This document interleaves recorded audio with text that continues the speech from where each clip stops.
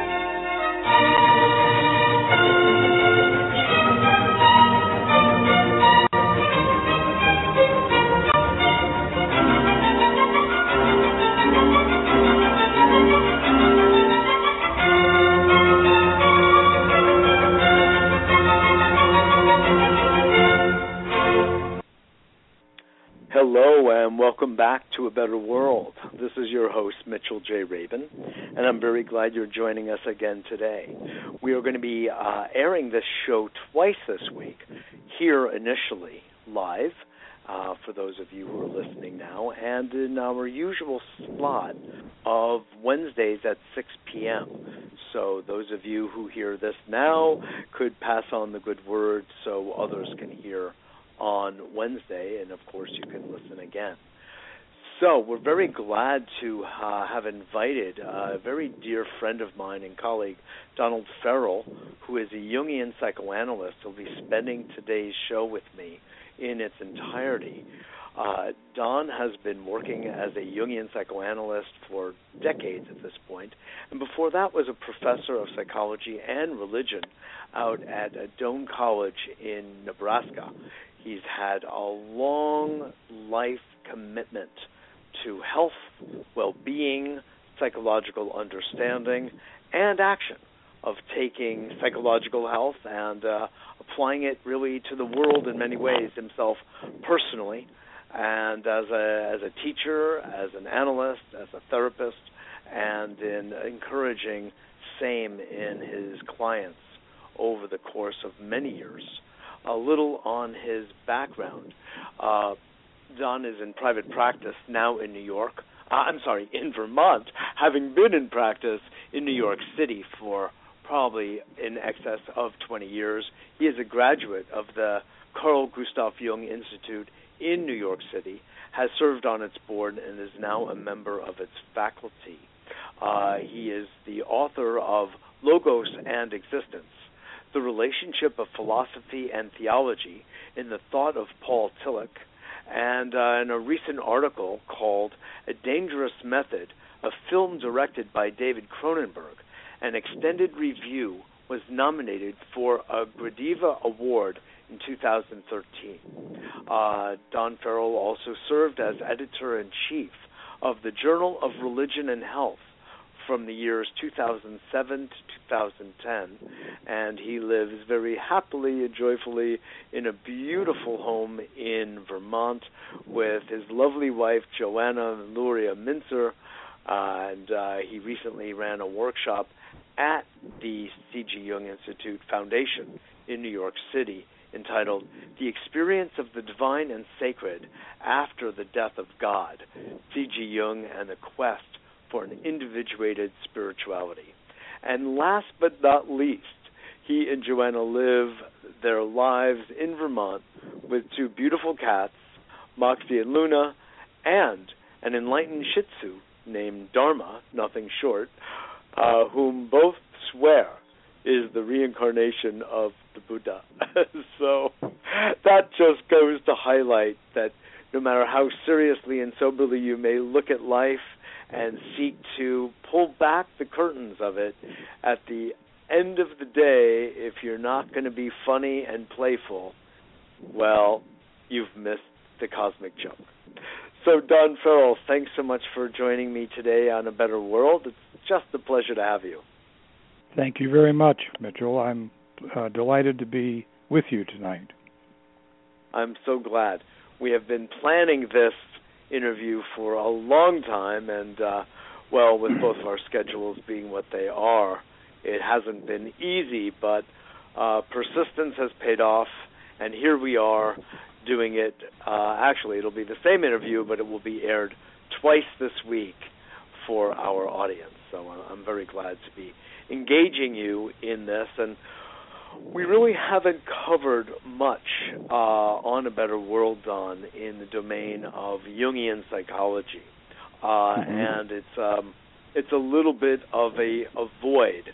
We've done some, and it's really a pleasure and honor for me to invite you to share with our audience some of the basics I would like to start with on the particular approach of Carl Jung to psyche and soma, frankly, and distinguish it from the psychoanalytic perspective that he began with, that is known primarily in the Western world as Freudian psychoanalysis, which is, of course, made many turns and twists in the road and has developed and morphed many ways over the last, approximately 100 years. But I would like to hear first about what it was that attracted you to Jung's thinking and what our audience ought to know about Jungian psychology itself, sort of its basics and principles. Yes. Well, I'll try to give a brief account of that, if I can. When I graduated from Union Theological Seminary in New York City in 1964, I was exploring the question of whether I was going to go into the pastoral ministry or pursue some other form of ministry. And I decided, whatever my decision would be, I needed more training in psychology and religion. So I went to Andover Newton Theological School near Boston and engaged in a Master of Divinity degree in psychology and counseling. And one of the things that happened while I was there was that I sat in a year seminar with a professor who had analyzed with Jung and who brought back with him the manuscript of a extended seminar that Jung taught from 1935 to 39 on Nietzsche and Nietzsche's book, Thus Spoke Zarathustra.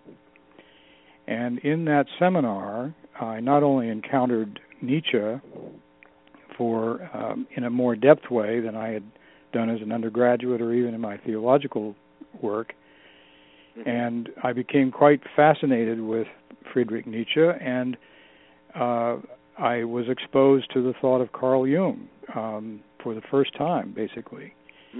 And that had a much deeper impact on me than I was conscious of at the time. And I went on from Andover Newton to the Graduate Theological Union in California, Berkeley, where I entered the program in philosophy of religion and did a PhD in philosophical theology and philosophy of religion. But I couldn't quite... And this was after Union Theological in New York and Andover Newton. That's correct.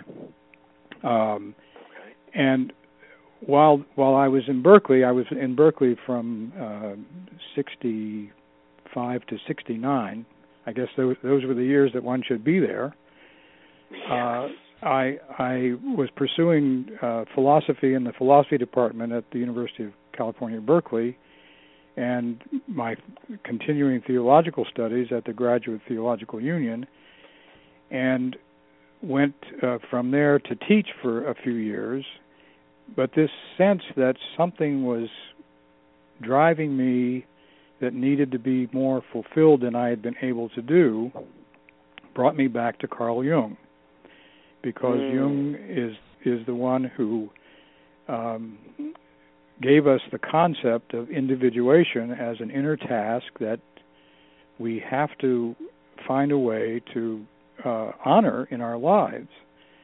And I had the sense that there was a part of me that really wanted to come into greater expression that I'd gotten in touch with during that year at Andover Newton, but hadn't really brought to expression in a way that I needed to. So after 12 years of teaching undergraduates, philosophy and religion, I left my tenured position at Doane College and came to New York. I also formed a relationship with Joanna, to whom I'm now married, and found my way to the C.G. Jung Institute of New York to undergo training. And I began my training. I remember the years well, Don Ferrell, like they were yesterday. Were yesterday. That's right. We're going down memory lane now, Mitchell. Oh, yes. I know it was time slowed down. Yes. Interesting, yeah. Yes. But the point is that I'm gathering from you that while the impulse toward theological inquiry was truly deep inside you, and so was the interrelationship between theology, religion, and psychology, i.e. personal psychology, philosophy sort of buttressing both, if you will. Yeah. And but there was something still not there, and being a pastoral counselor was not really striking the chord with you, but something a little bit more robust where you could really enter the depth of psyche, being as religious or spiritual as you would like to be, but in that other more Jungian style context. That's right. And what I came to understand as I knew unconsciously when I was reading Jung those many years before I came to the Institute to train, was that Jung represented a comprehensive vision of what it means to be human that I found missing in most other forms of thought about ourselves as human beings. Now, I still have a transference to Jung, and so I idealize him in certain ways. And one of the ways that I do is, and even though critically, is to appreciate the depth of his mind and the way in which he crossed boundaries, cognitive boundaries, in order to explore the search for truth. He was not able to stay in a narrow field of inquiry. And I think that's one of the reasons why he ultimately left Freud, because he came to feel that while Freud was on the right path and making some brilliant discoveries about the nature of the human psyche, that he had fallen into a kind of orthodoxy around his own views that were increasingly intolerant of criticism. At least this is how Jung came to perceive Freud. And so he felt that there were aspects of psychological existence that Freud would not give full credibility to as important factors to take into account in creating a psychology, and that included the soul. Now, it's not that Freud was soulless. He had his own understanding of the soul, but Jung felt that the soul was far more than the appetitive instinct in human beings, and that it connects us to the infinite. And in one sentence in his so-called autobiography called Memories, Dreams, and Reflections, Jung asked the question, are we related to the infinite or not? And he came to see that the discoveries that he was making, especially working with highly disturbed human beings at the Bergholzli clinic in Zurich, that's where he started his psychiatric career. That within the contents of madness, there were patterns that could be discerned, patterns of meaning that connect to the deepest layers of the psyche and manifesting within the lives of individual persons in disturbed ways, of course, because madness is a state in which our egos are assimilated by unconscious contents, and they destroy the personality if they go overwhelmed, or overwhelmed. That's right. And so that depth and breadth of approach greatly impressed me, and I felt as if I was being led into a vision of life that could do honor to the heights and depths of my own experience as a human being. That's beautiful. I very much appreciate that, and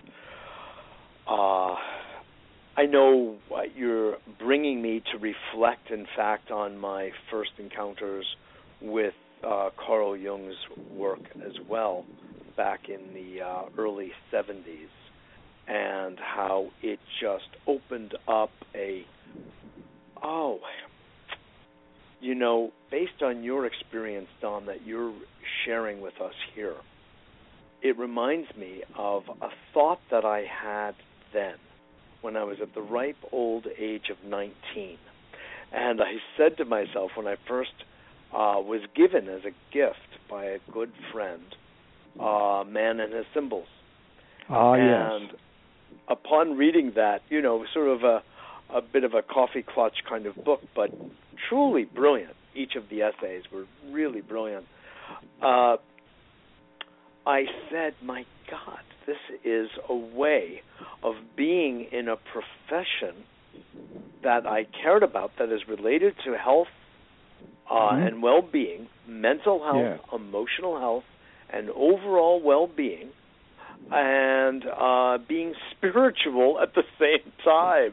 I remember saying that to myself aloud because and that's so much, I think, of what Jung brought to the table. He had a level of academic refinement, of scholarly and medical sophistication, and, as you're indicating, left, right, and sideways, he was a deep spiritual being, and that was the depth of his commitment. Yes, that's right. I think that's something that probably resonated for us both encountering his work. I'm sure that's the case, yes. Spoke to those. But I do want to say, in honor of Freud, who over time I have come to respect even more than I think I used to back when I was emotionally going in the direction of Jung and how many masters are we going to worship. And so there was an increase in one direction and a lessening in the other, to be just blatantly honest about it.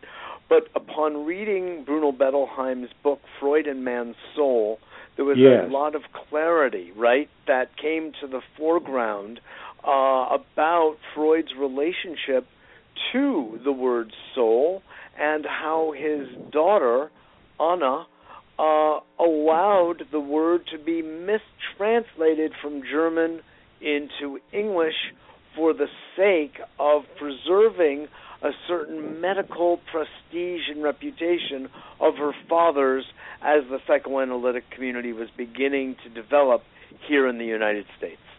Yes. That's Bruno Bettelheim's story, and we are in his debt for making that clear. And that's why I think we are moving into an age. I just reviewed a book that has come out called Transformations, Jung's Legacy and Clinical Work, written by my colleagues, Jungian analysts in London, primarily. And the point that I make is that there is I think, a highly creative moment that we're experiencing in most psychoanalytic communities, whatever the orientation may be, to a wider kind of dialogue and a more openness to schools of thought that we've had more antithetical relationships with historically, and that's certainly true between Jungians and Freudians. Yes. So I'm hoping that this attitude of ecumenical gratitude and openness, while yet continuing to be critical of all forms of thought, that's the philosopher in me, that trend will continue. And certainly the way in which it is also leading to psychoanalysts now becoming more and more involved in social analysis and cultural analysis and dealing with some very challenging questions around what kind of culture are we becoming in the West and in America, and how does that culture generate illness, mental and physical illness, and is there a way in which that trend toward dysfunction and destruction of human meaning and the human psyche, it may be accelerating. It's a challenging question. Yes, it really is. It really is. I'll help to answer that a little bit. We've become orally fixated, and highly arrested. It's a problem as we see wherever we look. And I'm saying that tongue-in-cheek and a little lightly, but boy, do I mean it. And, the language that both Freud and Jung have offered to us through their respective brilliance really does give us a handle on it. And that's right. On the current situation. So I welcome the words you're sharing of the psychoanalytic community, number one, finding a basis for conversation between themselves, because to me it's been kind of silly that groups that are so aligned in profession, even with the distinctions and divergences that are there, wouldn't have a wholehearted appreciation of each other's work, because the matters in common far outweigh the distinctions, and the distinctions are so rich that it would be, you would think, right, Don, that each side, so to speak, if you want to think about it as sides, or each respective field would have utter appreciation for the distinction in interpretation of a case or of reality. Yes, we would think that. Wouldn't we? It's not an easy attitude to reach in one's attempt to create constructs of psyche and the practices that flow from them. We can easily fall into inter-religious conflict because I think there is a religious dimension to it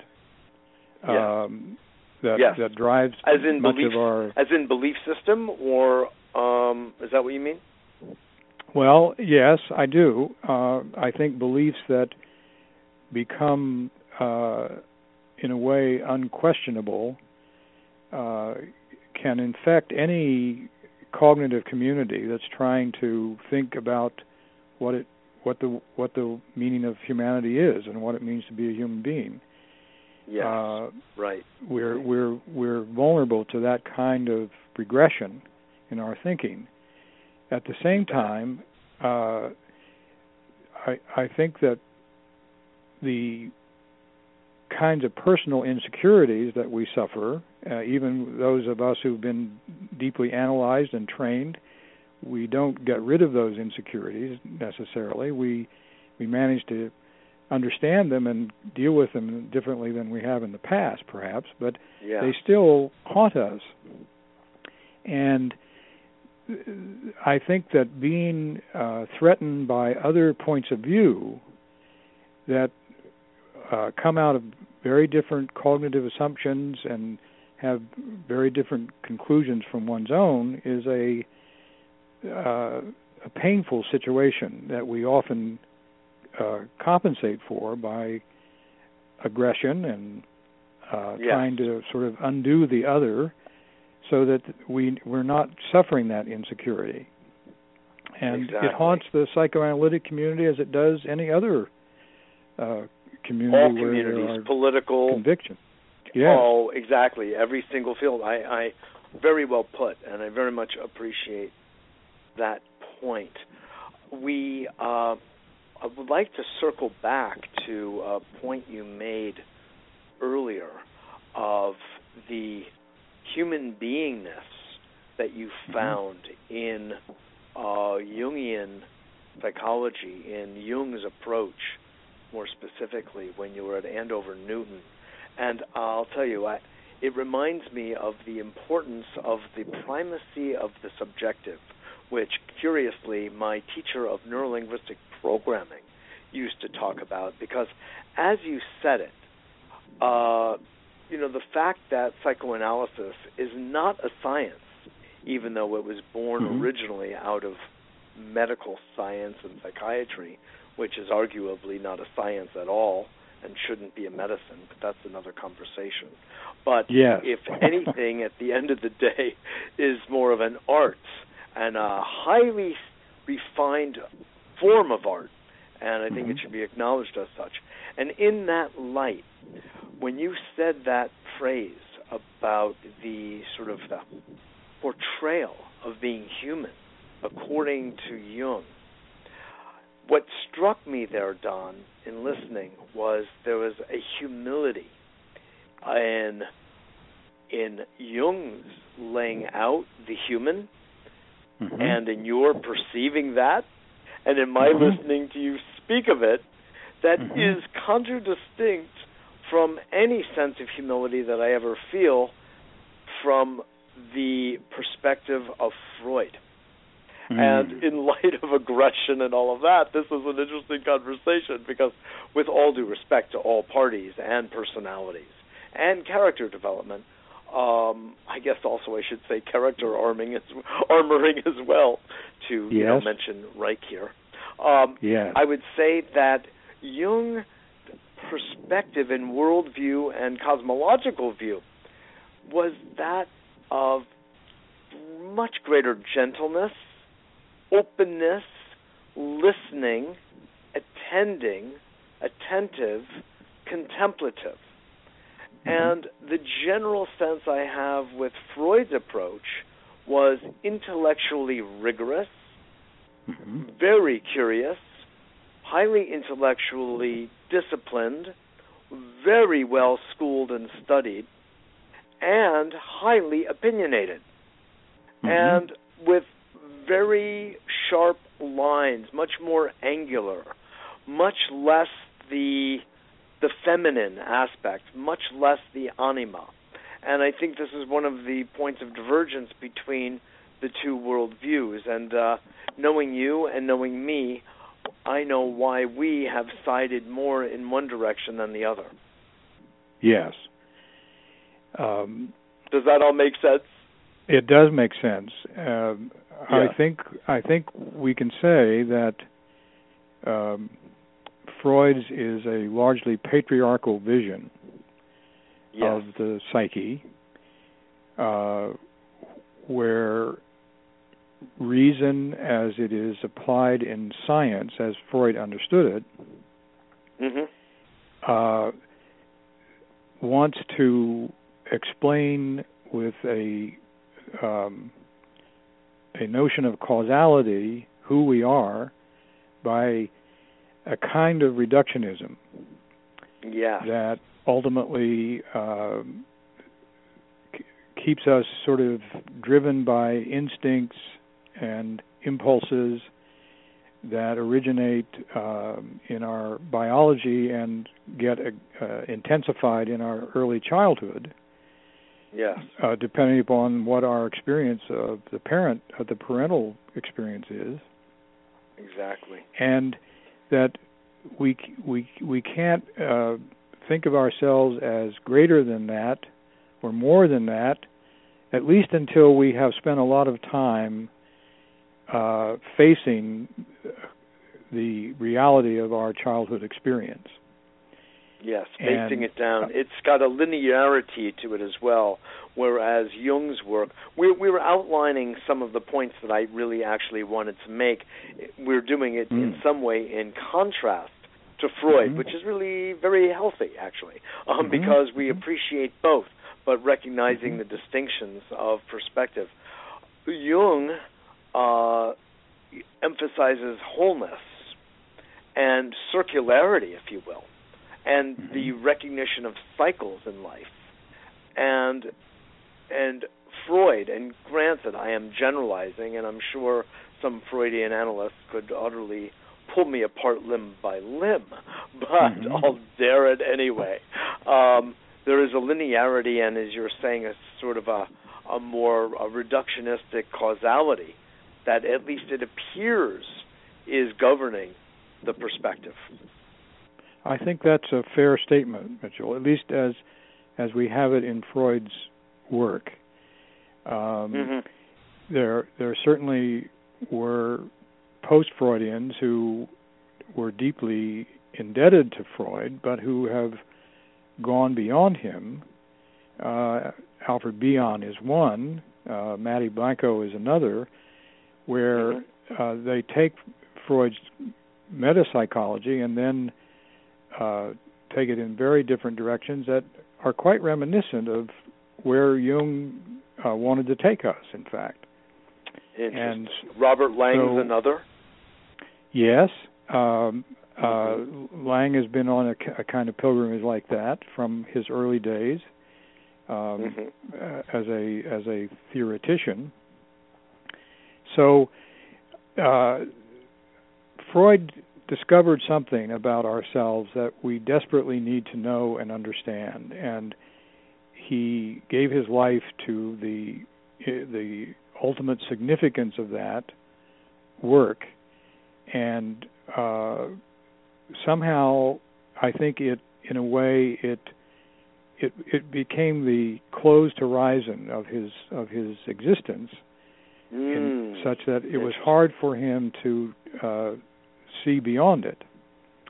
And someone had to do that work. Someone had to remind us that we begin our lives as helpless, dependent creatures whose inner world is radically shaped by the kind of benevolence or malevolence that we encounter in the particular life worlds that we inherit, that we are born into.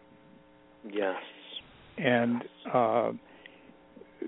that was, I think, that made Freud a great humanist and a great scientist.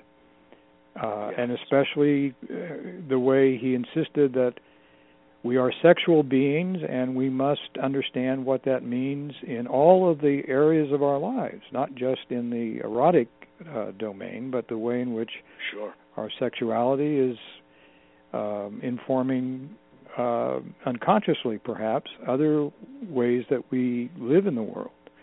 Exactly, how it shows up in our personal expressions, creativity, and in all of human activity. It's for sure. Yeah. Let's let everyone know that you are listening to Better World with Mitchell J. Rabin. We are on every Wednesday at 6 p.m. Eastern Standard Time, and we have a newsletter, a free newsletter, that is available at our website, www.abetterworld.tv, abetterworld.tv, and visit it, and you can see the other programs and other interviews that I conduct throughout a given week. Monday evenings at 7 p.m., we have a community cable television show out of the Big Apple here in Manhattan in New York City. On Tuesday afternoons is Progressive Film Hour with Mitchell Rabin, where we look at different progressive documentaries and films on subjects having to do with health, psychology, the environment, progressive politics.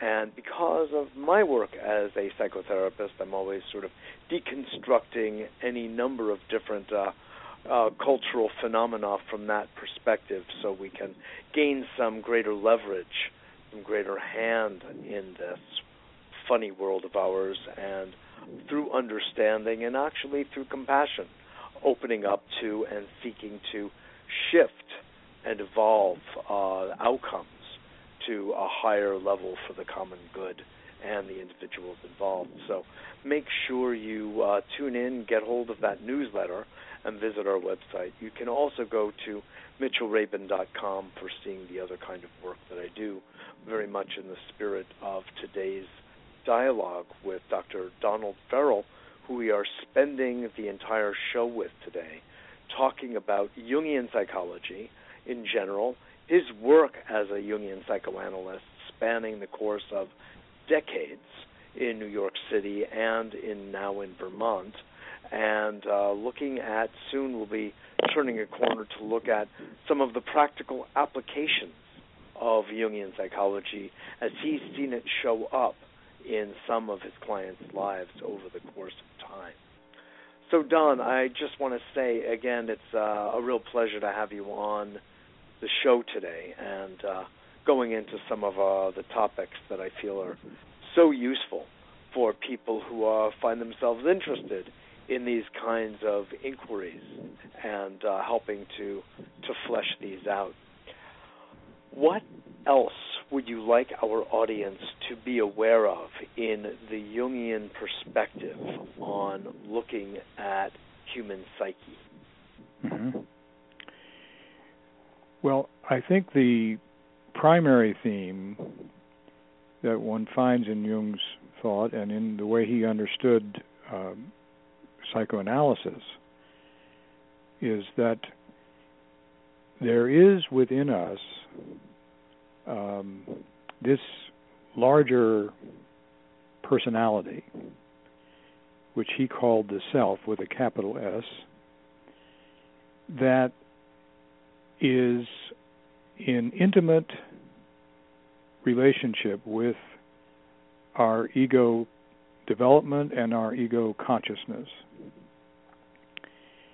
And that larger personality is continually impressing itself upon our ego life because it has more to bring us than we have contained in our little buckets of ego life. Mm-hmm. And it's like the sea and the island. The island dweller knows that there's this vast body of water out there, and he can swim in it, he can fish in it, he can do all kinds of things in it, and he knows that he's connected to something larger that his own life depends upon. He may not know that consciously, but he knows it unconsciously. And so it's important to have the appropriate relationship to this greater force that surrounds him. So the question that Jung spent his life exploring is, once that notion of the self began to crystallize, and by the way, he claims that one of the reasons that he became interested in Nietzsche is that Nietzsche was the first to give us a concept of the self as a kind of larger entity within our experience. And I think that's true. Nietzsche has some very interesting passages where he talks about the self as the one in charge, even though we don't know it. Once Jung began to develop that concept, which he drew from both Eastern and Western sources, from Eastern philosophy and religion, and certainly from Western mysticism, he then spent the rest of his life, in effect, trying to, in a way, draw a map of that larger personality as it manifests in human experience. And that led him into the study of mythology.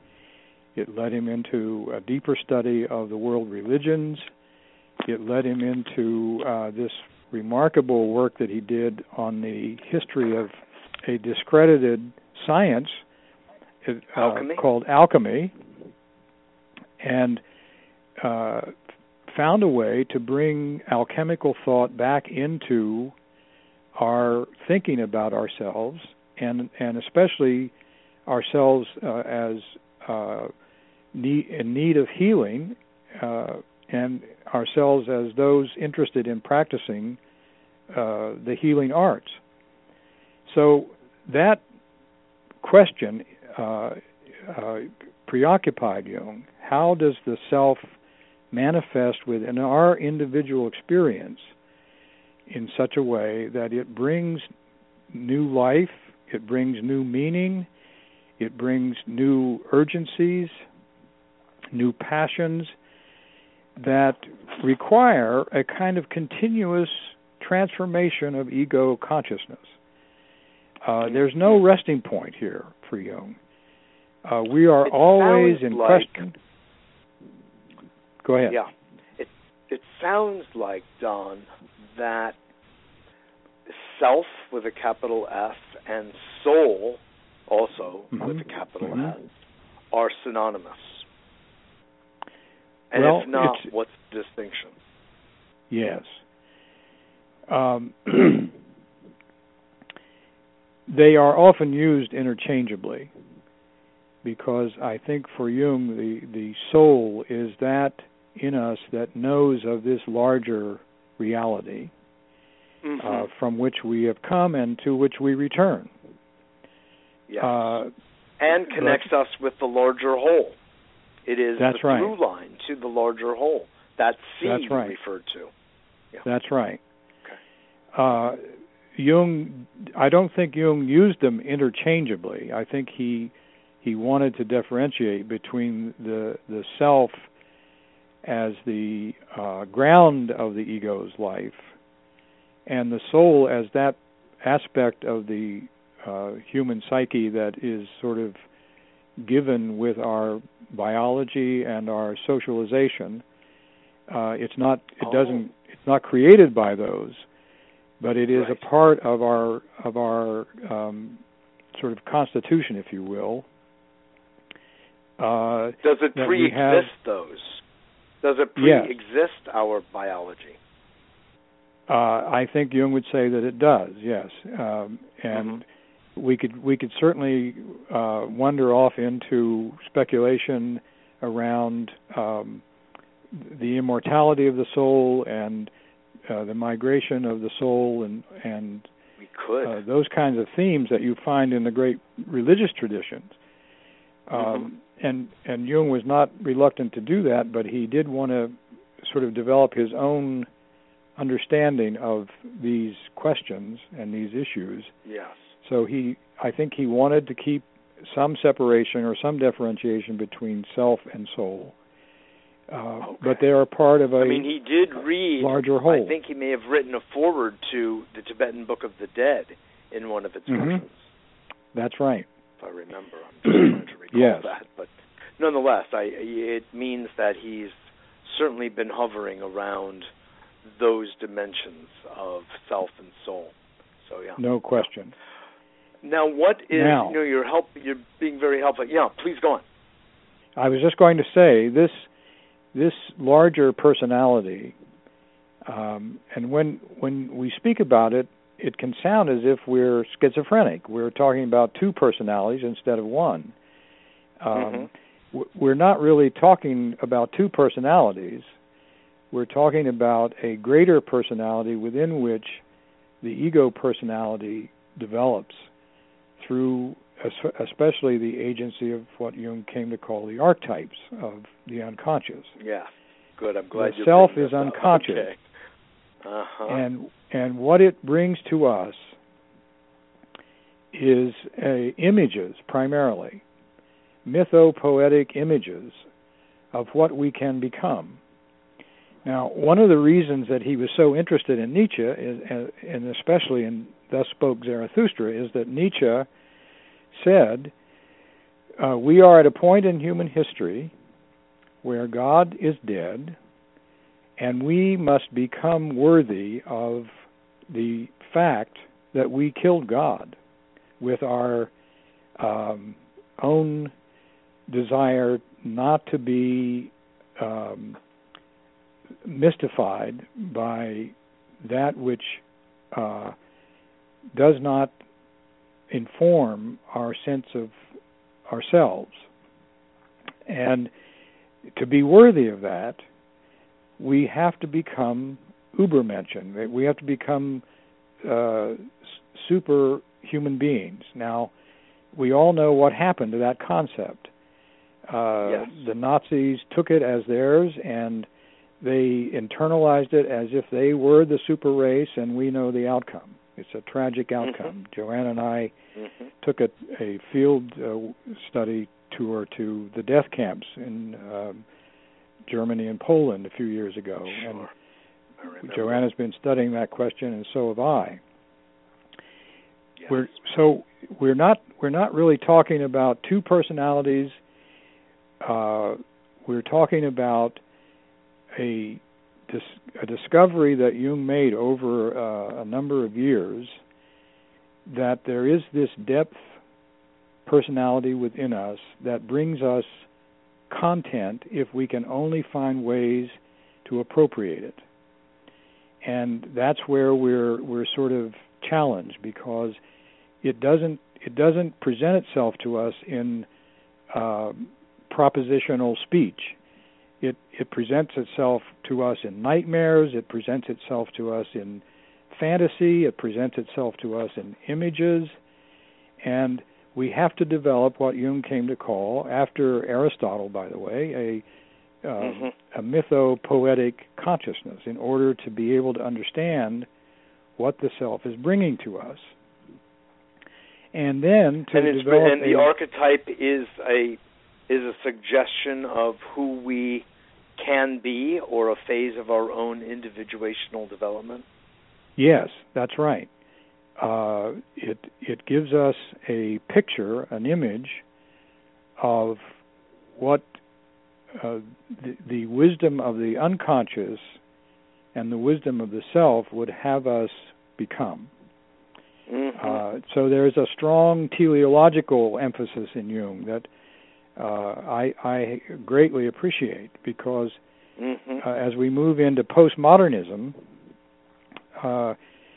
where there is a kind of celebration of chaos and disorder and the sort of frail and fragile orders that emerge from that, it's easy to see in the postmodern movement that we live in a purposeless universe, and that we have to give ourselves our own purposes.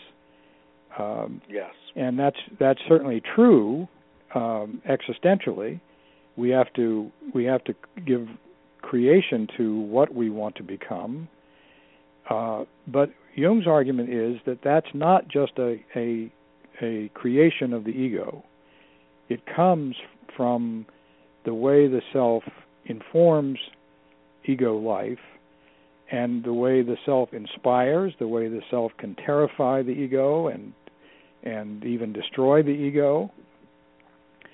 And so it's a kind of creative relationship that Jung is seeking and bequeathed to us. That this is why creativity is such an important concept in Jungian work. Yes. To help people you become feel, more... Don? Yes. No, please finish your sentence.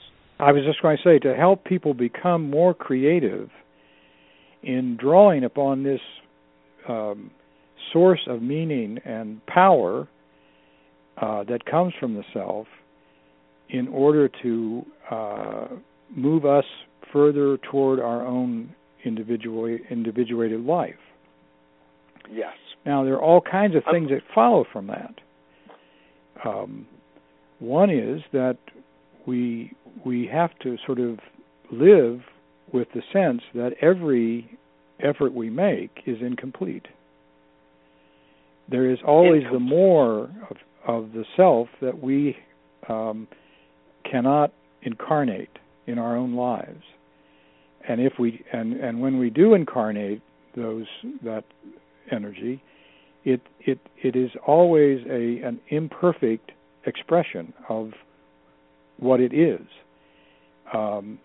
That's why Jung said we have to move away from the whole notion of perfectionism to wholeness. Yes. And wholeness is about sort of being able to accept those parts of ourselves that are incomplete and unexpressed and disowned. That's what he called the shadow. And shadow work is very much a part of this dialogue with the unconscious and with the self that he thought was absolutely imperative for our own psychological development. And so much has been done in the past number of decades to address the issue of shadow that Jung was so articulate about. Yes. We owe a great debt to him for this. Yes, and that's the hardest work in analysis, by the way. Facing the shadow in ourselves. Yes, indeed. Yes, indeed.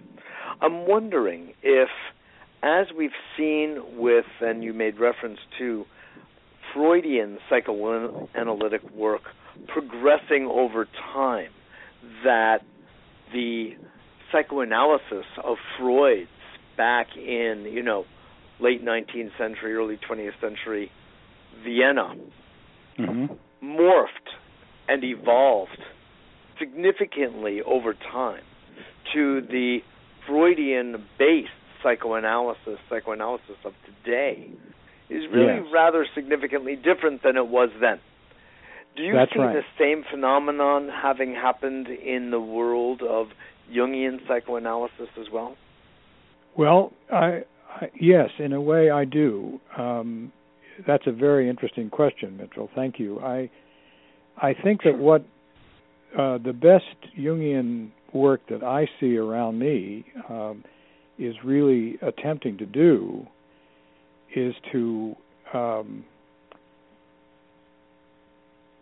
take the insights that are found in Jung and apply them to a very different world than the world in which Jung grew up and in which he lived and practiced.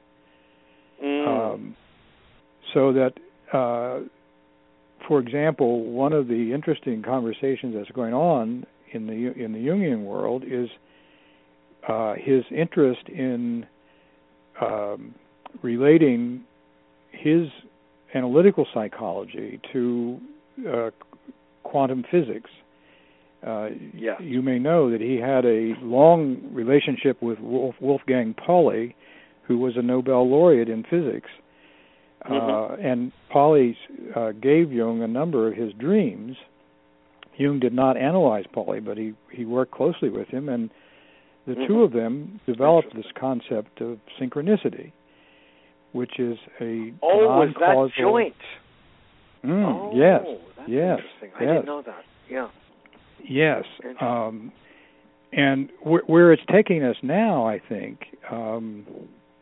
is to look at the worldview that quantum physics is giving us about the nature of the quantum world and its indeterminacy and its sort of movement from chaos to order, and the sense that if you observe the quantum world, the observer impacts and changes the very phenomena it's observing. The observed, That's right.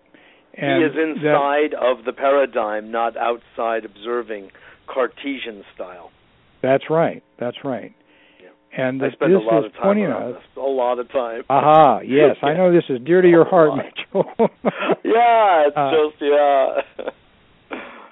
and the more one sort of begins to work with these new paradigms of thought, this image of a profoundly interconnected world, an interconnected cosmos, starts to emerge. And I think that Jung was one of those late 20th century thinkers who found, largely out of his interest in the feminine ideal, the idea of the feminine, and what has happened, what the fate of the feminine principle has been in the history of consciousness.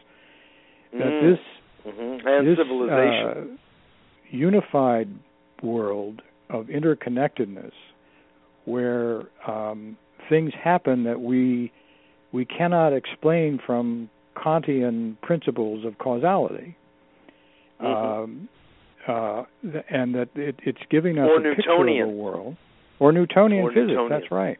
Yes. This picture of this world is, I think, the psychological, philosophical basis for addressing the increasingly problematic questions around what we're doing to our planet, and where this sort of patriarchal attitude that nature is there for us to control and exploit without any regard to the otherness of nature, and its revenge upon us if we violate it. Yes, I think that's one of the ways that Jungian thought is sort of addressing the contemporary questions about where we're going as a species and the future of the planet. Well, I think that's a really interesting point, that Jung was probably the first psychoanalyst or psychologist, for that matter, who was looking at quantum physics as a field to inform psychological understanding and evolution. And we do that. I mean, I do that today as a matter of course, as do I tap into the amazing domain of neuroscience. It's a really important place for us to uncover and relate specifically to psychological process and biology, for that matter, but not to go too far afield. And Jung really was a pioneer, as he was in so many ways. You've just outlined and made really clear for me, in a way I hadn't really cognized before, that relationship of the quantum field and quantum understanding to psychological inquiry. That's beautiful. I'd like to, in our last few minutes here, Don, to circle back to something I brought up at the beginning, which is, how do we see this kind of inquiry that your patients over time have obviously been making, because they've come to your place, they've knocked on your door, they've laid on your couch, they've sat in your chairs, and brought you their dreams, and brought you their aspirations, their conflicts, and you, with your wealth of knowledge and experience, brought forth a Jungian-oriented perspective to help them get a greater handle on their lives, on meaning, on clarity, and on living a rich life. So it's a big question. I want to narrow it a little bit just to give you a real opportunity to answer it. But how would you look at the measurement of the effectiveness of a Jungian approach over the course of years in the lives of some of your clients? Another interesting question, Mitchell. You're full of interesting questions tonight. This is a very complicated question. I'm speaking to an interesting gentleman, so this is what happens. It's a very complicated question. As you know, we've entered the era of what is called evidence-based psychotherapy. And a lot of very significant research has been done on what it is about the therapeutic relationship that can be shown to be effective in the treatment of mental issues. And the work that's been done, and I'm certainly not expert in this research, but my sense is that what the research seems to be pointing to is that it is the quality of the relationship that is the healing agent. if you will. Mm. You can have a varying cognitive models of the psyche and of human relationships, and work out of those models if you're a psychotherapist. But if you're not able to create the unique relationship that a unique individual human being requires in order to be understood, in order to be empathically attuned, sensed in the analyst's experience, if you're not able to do that, then there's not much hope that you can be effective in helping people. And that relationship, it seems to me, is the art of psychotherapy. Being able to build that relationship with another human being who is not simply a projection of your own psyche, but a real living otherness who is a mystery and who will bring me into the depths of mystery of their own personality if we can create the relationship of trust and openness that makes that possible. Mm-hmm. Now, when that relationship forms and the person can go where he or she needs to go in order to more deeply understand themselves and gain a greater sense of self-integration, then I think some remarkable things follow from that in terms of what you see in the lives of people who have undergone this experience. Not all, and I am very reluctant to enter a kind of genre of psychotherapeutic literature where the therapist talks about how successful he or she has been in helping an individual patient. Yes. Because they've improved so vastly. I think that's a kind of dangerous and somewhat self-serving sort of stance to take. I've had many analytic failures. Very egocentric, actually. Yes, it is. Narcissistic, I would say. Even better. I've had many analytic failures, and in part because of my not being able, at that point in my own life, to really be open to the full mystery and depth of the psyche, because it's a scary process for any of us. Once we sort of begin to understand its scope and dimensions. On the other hand, when those relationships have formed, and I would say it's the work of the Holy Spirit, I guess I would say, ultimately, that we both bring our gifts to it and our intentions to it and our commitment to it, but something larger happens beyond our own efforts. And they happen when we make mistakes. They happen when there's been injury in the process. They happen when there's a moment of clarity and something gets disclosed or understood that has been in the background but never fully there and seen by the patient until that moment. And then it can be quite startling in terms of its transformative impact. The light going off. The light, that's right. The light goes on, and the unconscious gets a bit of light shined upon it. Exactly. And some remarkable insight or some new energy begins to manifest in the life of the person. Or an epiphany of some sort. Yeah. Yes. Exactly. It's what Jung called the numinous.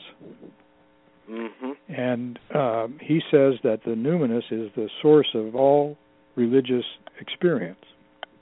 Yes. It's the sacred. The numen meaning light in Latin. Yes, and it also means presence. In the workshop that I did, I make the point that there is a one state that has the numen in its state seal. I bet you don't know which state that is, Mitchell. I don't. West Virginia? Don't. No, I wish I could say that. It is Colorado. Vermont? Oh, really? No, it is Colorado.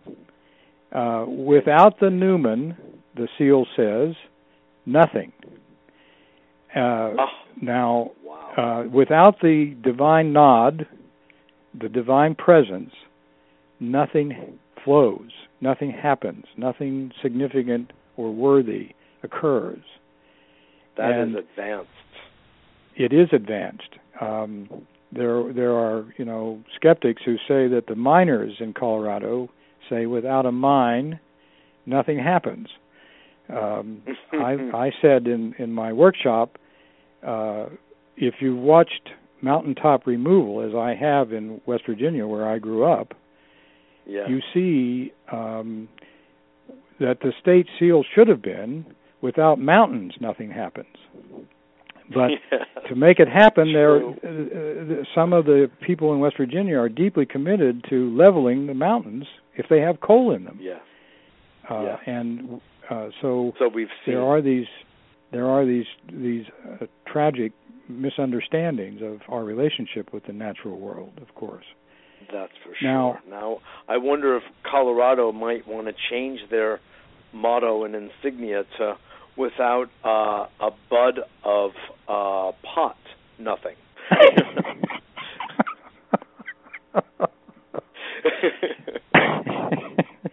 Well, they may be moving in that direction, even as we speak. The seal of the state of Colorado might be rewritten. Who knows? That's right. It's in a new state. The state is in a new state. Yes. I very much appreciate the depth and the mindfulness of your responses to my many questions, Don. It's been very enriching for me, and it just further deepens my respect for you and the work you've done for so long, and the humble perspective with which you've approached your work for all the years that I've had the great honor and pleasure of knowing you. And I can just intuit another very important aspect of Jungian typology and worldview that your many clients have benefited richly.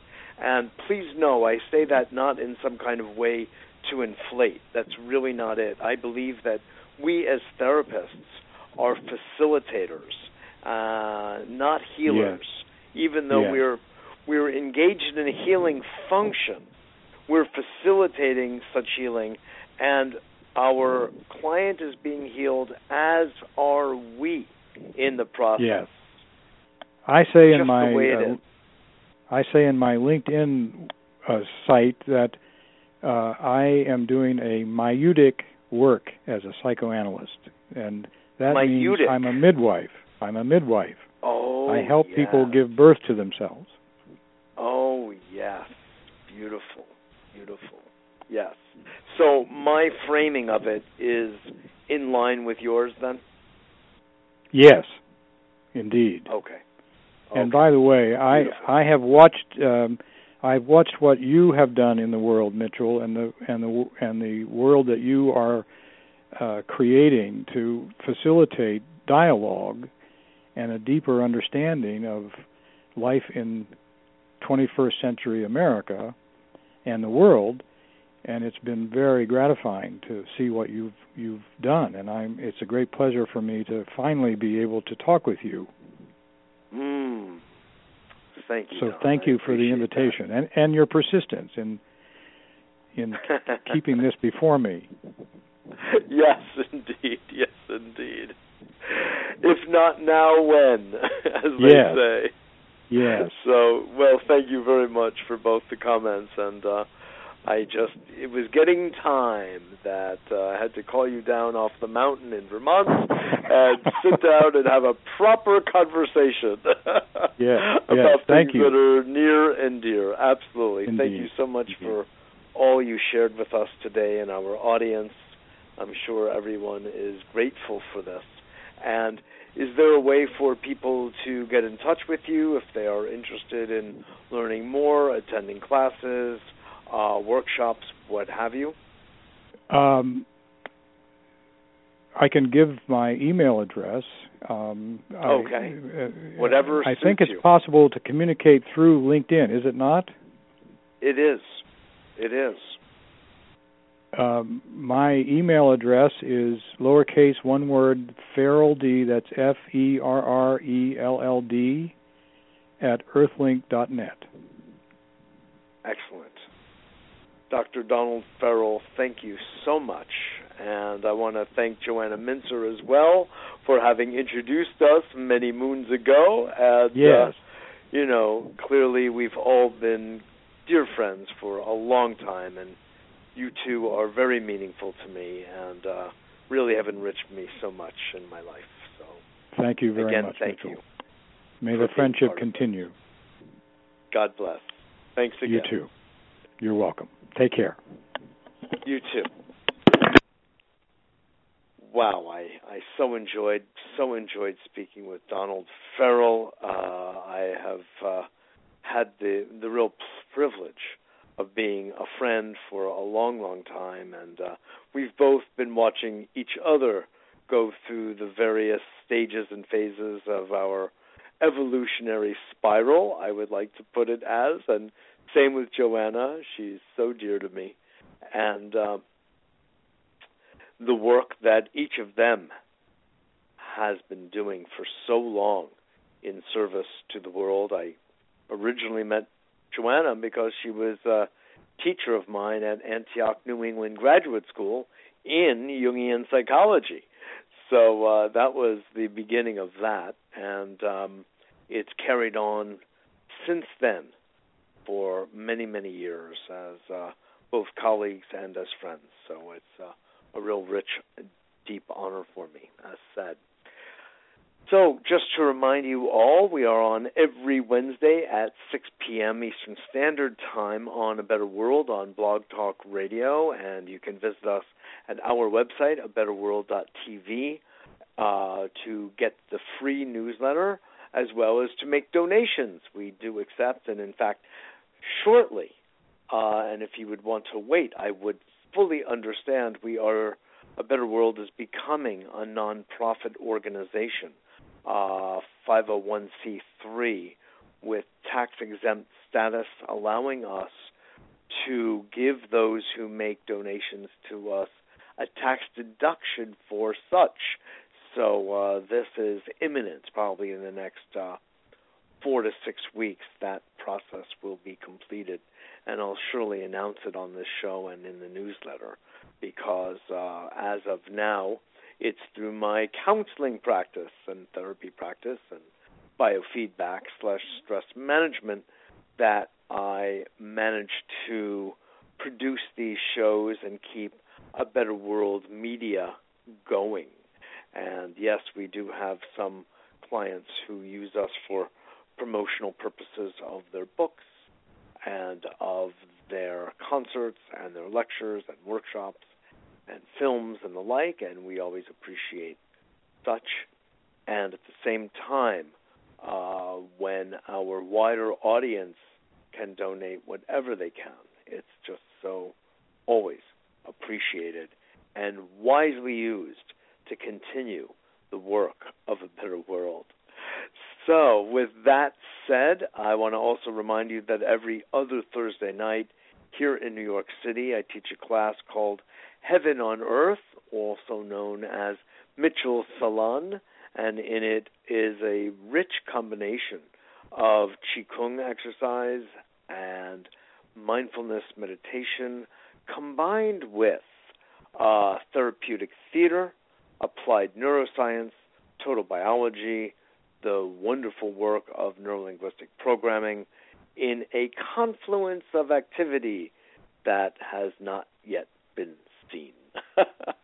It's really a beautiful chance for building community with others in a very supportive, comfortable, casual, yet deep environment where we speak about the role of meaning, mind over body and matter, and utilizing, tapping into our highest potential reaching into our prefrontal cortex, as well as the depth of our heart, yet another brain, frankly, with an emotional tenor and quality that no other part of our brain actually has in the same way, as we all deeply know.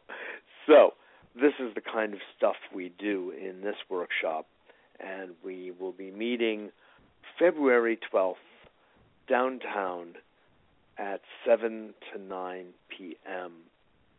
So if you're interested, contact me at mjr@abetterworld.net, mjr@abetterworld.net, or call 212-420-0800, 212-420-0800, as well as for private appointments or to inquire into our other activities here at A Better World. Thanks again for joining, and I look forward to seeing you all